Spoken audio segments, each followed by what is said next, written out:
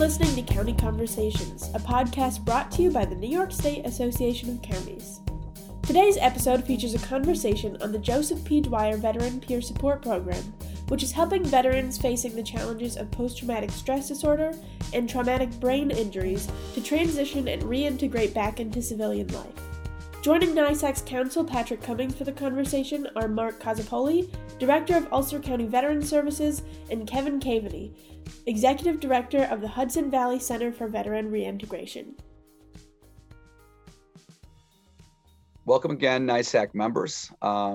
This is Patrick Cummings, counsel with the New York State Association of Counties. And we is another in our series of podcasts providing you information on important state happenings, county services, and this one is near and dear to me. I've done a few of these podcasts now, and I find myself talking about how important these services are. This might be the most important service I can think of. So I hope you take a few minutes with us here today, learn about this issue. What we're going to talk about specifically is the Joseph P. Dwyer peer-to-peer program, which is a veteran service that is quite literally life-saving to the veterans that come back, our local veterans that need services, that need someone to talk to,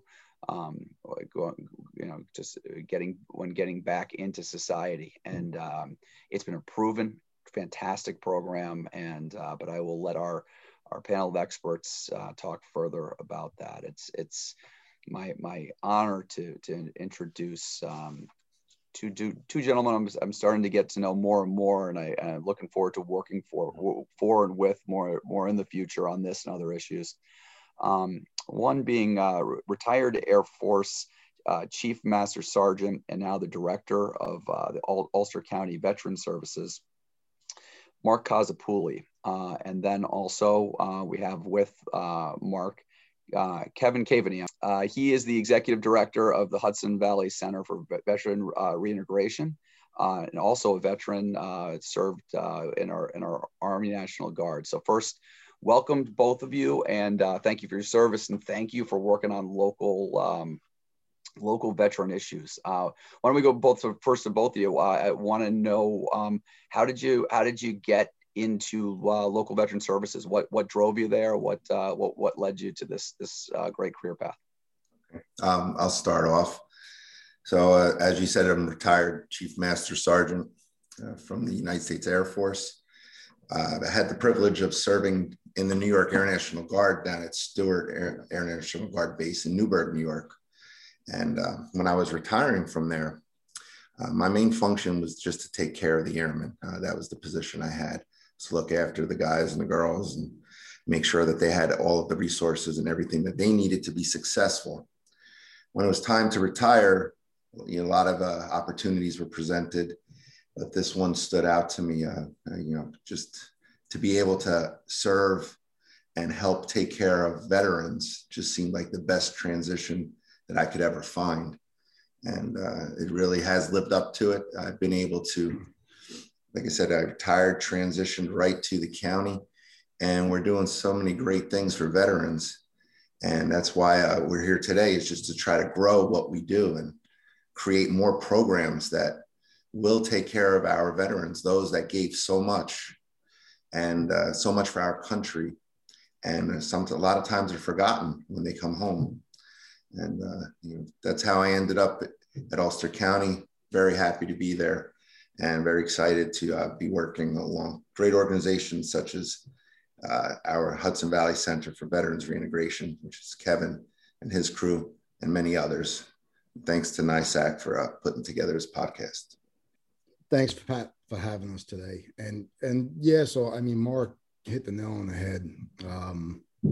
As far as how I got involved, except for my military career, it wasn't as illustrious as Mr. Fancy Pants over there. Typical grunt. But also one of those struggling veterans. I was one of the guys that Mark was looking out for as they were coming back from their deployments. And I was struggling. I went back to college. got involved with the veterans group there. Saw the need for service from a lot of the veterans that I was interacting with. Developed a passion for it. I saw the need that at the time there were a lot of things that weren't being implemented for veteran reintegration. So we founded the center. That's what we call it, because it's a very long name, the Center for Reintegration. So we go to the center. And just slowly but surely, we started working with great folks like Mark, his counterparts, Veteran Service Agency, the county executive office. Pat Ryan has been, fantastic. A veteran himself, but also a huge supporter of what we do. And we consider ourselves with the VSA, we're community partners.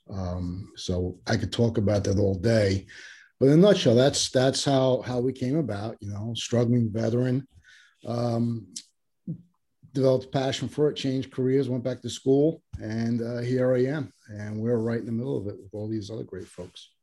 Well, we're grateful to have you two doing this. So what we want to focus mostly on right now is something called the Joseph P. Dwyer peer-to-peer program, which I think a lot of our county officials are aware of, but I want to make sure everybody is. So, you had a press conference a couple of weeks ago. It was fantastic on this issue with a lot of the county executives, including County Executive Ryan was there. And I listened to it, and some of it got into the history of just exactly who is Joseph P. Dwyer. And I think it helped me anyway understand and put a frame on just why this specific service is so important. Can you touch on what you've heard about Joseph Dwyer and Sure, absolutely, and Joseph P. Dwyer, sad story, familiar story. Joseph enlisted 2 days after 9/11. Like many other folks, he felt that need to serve his country. In fact, a medic, and there's a very famous picture of him, and that's in the middle of an engagement. There was a young Iraqi boy that was wounded, and Private Dwyer went out and grabbed him. So a photographer caught him carrying the baby, out of the area of operation. So a real deal soldier, medic, which means is not only a soldier, but he put his life and his well-being before, after the others that he took care of. Got home and like many of them, many of us, we struggled. I suffered from, for terrible battle with PTSD. And 2008, he died. He left between a wife, a young daughter, and that is, without going into great detail about that young hero's life. That's how it came about. It's touching. Thank you. And it's all too common too. This isn't a story about just one soldier and one veteran, unfortunately. And that's why this. So let's get into then what this service was to try to help avoid a tragedy like that we can be there for somebody that like Joseph, who served so bravely. So so this program was put together. So how it came about was, so after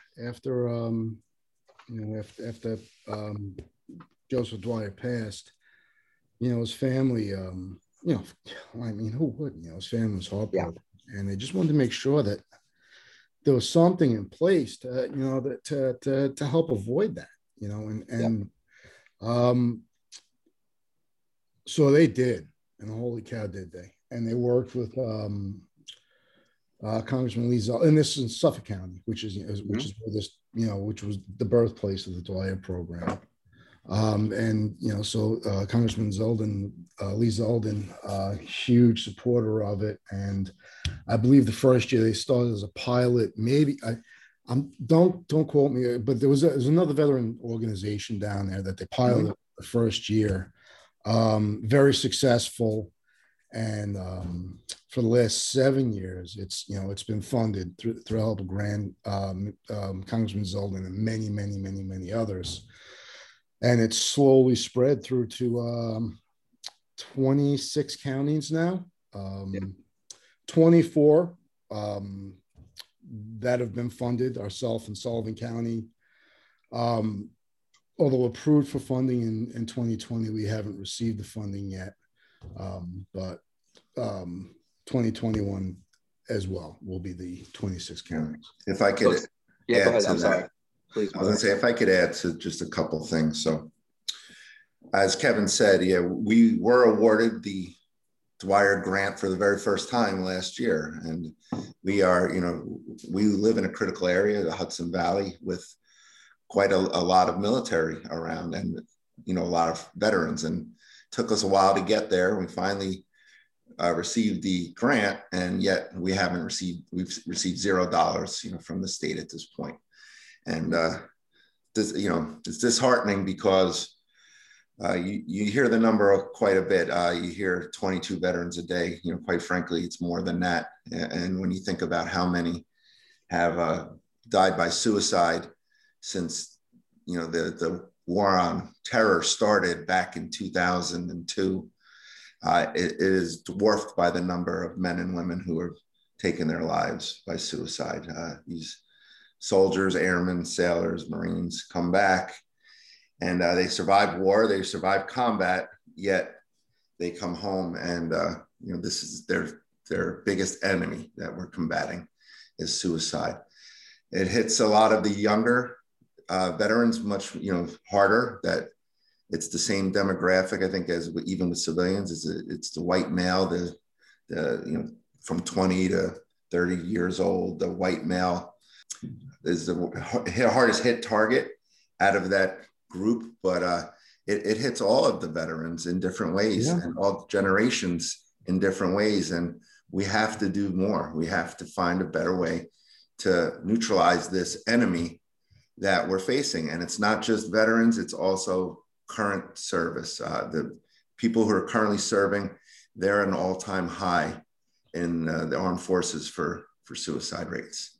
Right. So, and that's the unique thing with the Dwyer program, the Joseph P. Dwyer project, is we don't, not only do we serve the veteran community, we serve the active service community and their families. And not only do we serve them, we also serve veterans that they call them bad paper veterans, folks who had other than honorable discharge or dishonorable discharge. And a lot of times that's related to PTSD and the things they went through while in service.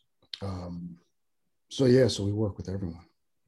So you wear a uniform, we help you. And just to add on to what was said there is that a very close second to that right now that we're dealing with is the Vietnam era veterans. They're very extremely at risk for suicide. So this program is a state funded program from that's again unfortunately it's only in about half of our counties, a little less than half of our counties, and but let's get into the actual specifics of it. So we call it a peer-to-peer program. How exactly does it work? And I know you mentioned that it definitely helps those that are suffering with PTSD is the focus, and anyone struggling with any kind of mental health issues. But what does the program do? Why do we call it peer-to-peer? Just as it sounds. So we're therapeutic programs. The folks that do the outreach and work with the veterans are peers, they're fellow veterans, combat veterans to wartime veterans to and from all, from every branch.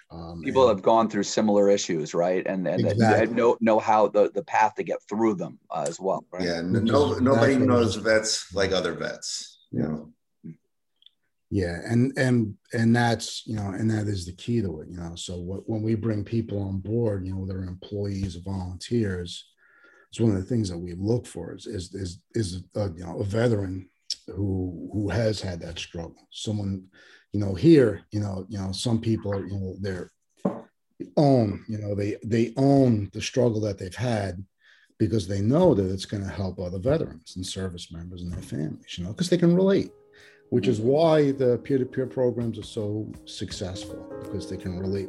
They've been there. We'll be right back to the discussion after this brief message from our sponsor. With a heritage of over 160 years, Equitable understands the challenges in preparing for retirement and reaching your goals through every stage of life. Whether beginning a career, changing jobs, or nearing retirement, Equitable is committed to helping clients toward their savings goals and building a better future.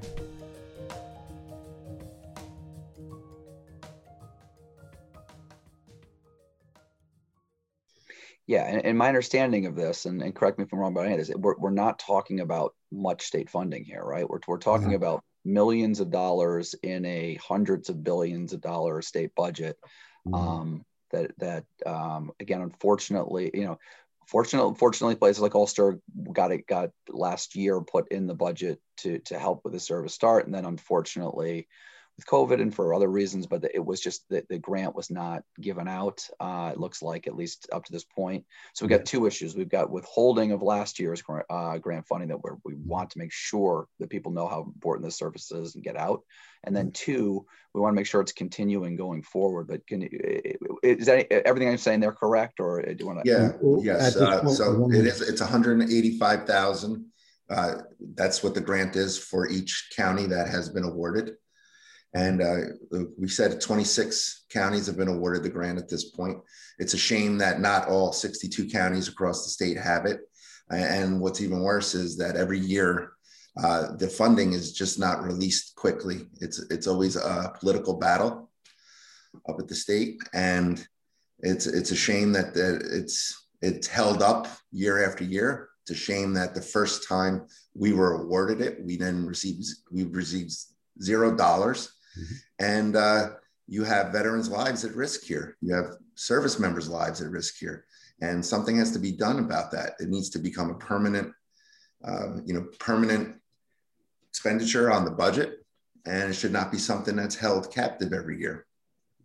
And which is, and as Mark just said, that's the primary reason why we had that press conference, a few weeks back, and why we're continuing with it. It didn't just end there. Now we're actually getting ready to meet again, and ensure that this is the last year that this grant will be delayed or held back. It's a critical program that saves lives, rehouses veterans and family members, and for reasons that none of us know, they can't, they decide that probably one of the smallest grants in this budget can be withheld, and they're killing people by doing that. And I'll just say that they are killing people by doing that, and our veterans, the people that protected them, that gave them the right to serve in office, they're putting them at risk. And we've had it. That's not something that's going to happen again. And this is why we're doing this. I think education is going to win the day on this. And you have NYSAC support. You have our county official support. We just need to let everyone understand. I feel like it's just lack of awareness is the only thing necessarily holding this up. And so, we're going to do everything we can to let people know that. I think our goal in 2022 is to not just get this money released to you all to continue this, but we do, as Mark mentioned, we want to spread this to throughout the state. This is a proven program. It's a win-win. It's low cost service. It makes sense across the board. So we're going to keep educating on this. I'm going to be, we're going to work on a white paper together. We talked about before we started this podcast, so we can start getting more information on this, because I think the more people understand what this is and how it's obviously it's difficult on the veterans. It's a hard service to when you're on the ground working with it. I understand, but as far as the funding goes, and as far as the support that we can give you, that's an easy lift, and it's something we got to achieve. And that's we've been so happy and amazed with the level of support that we've received. It's amazing and humbling. And again, that's what you just said, exactly what needs to happen. It's the awareness. When we get this grant, when we get that funding beyond the office and beyond the desk of the certain elected officials, and let their constituents know about it and how important the program is, highly unlikely that the funding will be held up in the future. Before we move on to anything, I want to talk about other veteran issues too, because I know you work on numerous things locally. Is there anything else you want to add on this before we move on? I think so. No funding. Love what we do. We work very hard, and we've got all veterans or organizations are doing stuff to help veterans.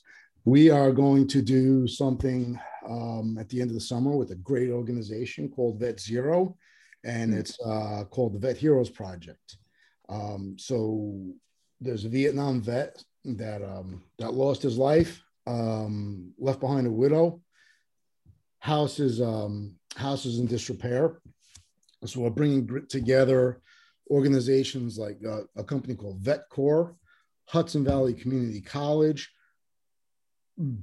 many veteran volunteers, and we're going to swarm this woman's home, and kind of like a Mike Groh, return the favors type of show. Yeah, we're going to spend a week there and give this woman her quality of life back. We're very excited about it, and we are looking for help. That's great. Yeah. And Mark, the hundreds of services you do. I know we've talked before about working on pushing and spreading diversion court, veteran diversion court. Do you want to talk about a little bit what that is and why that could be important for communities? Yes, sir. So we refer to it as Vet Court. It's just another way to help those struggling men and women that really deserve another opportunity and find them a better path to rehabilitation. If they just get thrown out with the trash, which happens quite a bit, and that's how they feel, it leads to much worse problems. But if we could treat veterans, through better courses of action and get them the help they need by using a vet court where they just receive an alternative form of justice, and then we can use our resources and our connections to get them into certain programs, rehabilitation programs, or other things to help straighten out their lives and get these men and women into a better place as a whole. So it's not in every county, and it's something that also needs to grow and needs to be available for every county to utilize, so we can find a better path for these men and women who have gotten themselves into some trouble. And a lot of that is because of how they are treated when they get home, or the lack of support from when they get home, the disconnection from service when you get out of the military.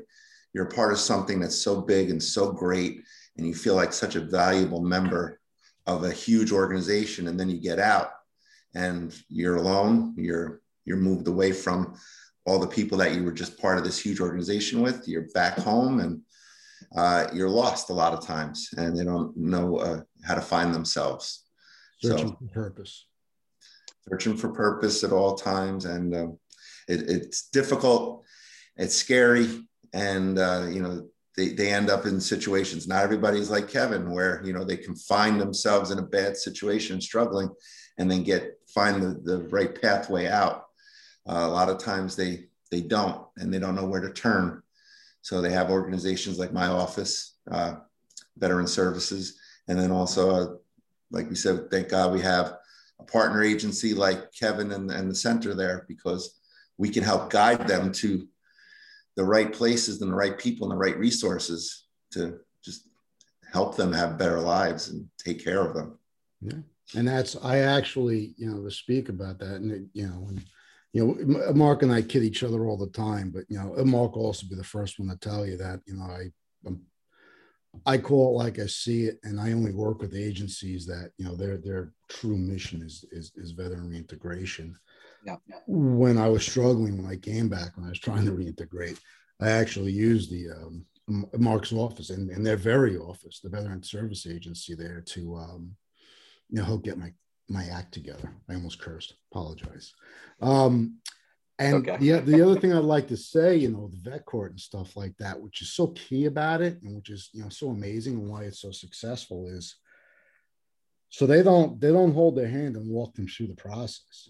So these veterans are accountable for everything they do, and they have to be held responsible for the decisions that they make. You put on your big boy pants, and let's own this, and let's get you through it, and then get you back to where you need to be. Total reintegration. That is why we're such great supporters of that. Thank you very much. And for your listeners, just get the message out. The way this program survives and doesn't is unpoliticized is we make the constituents aware that it's here. Yeah, it's not a revolving door. I mean, this is it's rehabilitation, but it's with restrictions, and it's a way to guide through and saying this is what you got to do, and how can we help you, as opposed to like you said, just shutting the door on somebody that right. really needs help. So now I will I promise to you too, I will keep working with you on this issue too. It's a near and dear one to me as well. My wife was a prosecutor for 10 years and worked in drug court, which is a similar concept. And saw how successful that was. And I really, I'm a believer in this type of program. So I've seen it firsthand. I think we gotta work. We can get this to all counties. It's again, just training and knowledge and know-how. But no, this has been great. I know we were talking before, we could talk all day on this. Yeah. I do want to make sure that we're keeping it relatively brief, so that right now, so we understand one or two major issues for our county officials, and then we'll keep expanding upon this, because I know how much you work on. But I really, really appreciate your time. I appreciate, we thank you on behalf of our Executive Director, Steve Aquario. We appreciate your service. We appreciate your service in this life, this after service life too. What you're doing for veterans now and for current military officials is also brave. So thank you. What you're doing, it's great, and I appreciate your time, both of you, Mark and Kevin.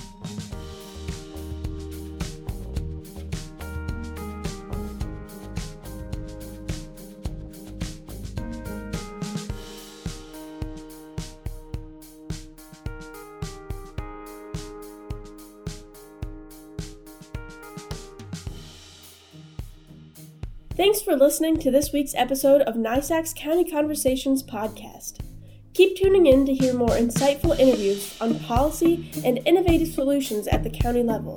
And feel free to reach out to our staff if there is a topic you would like to hear us discuss on the podcast.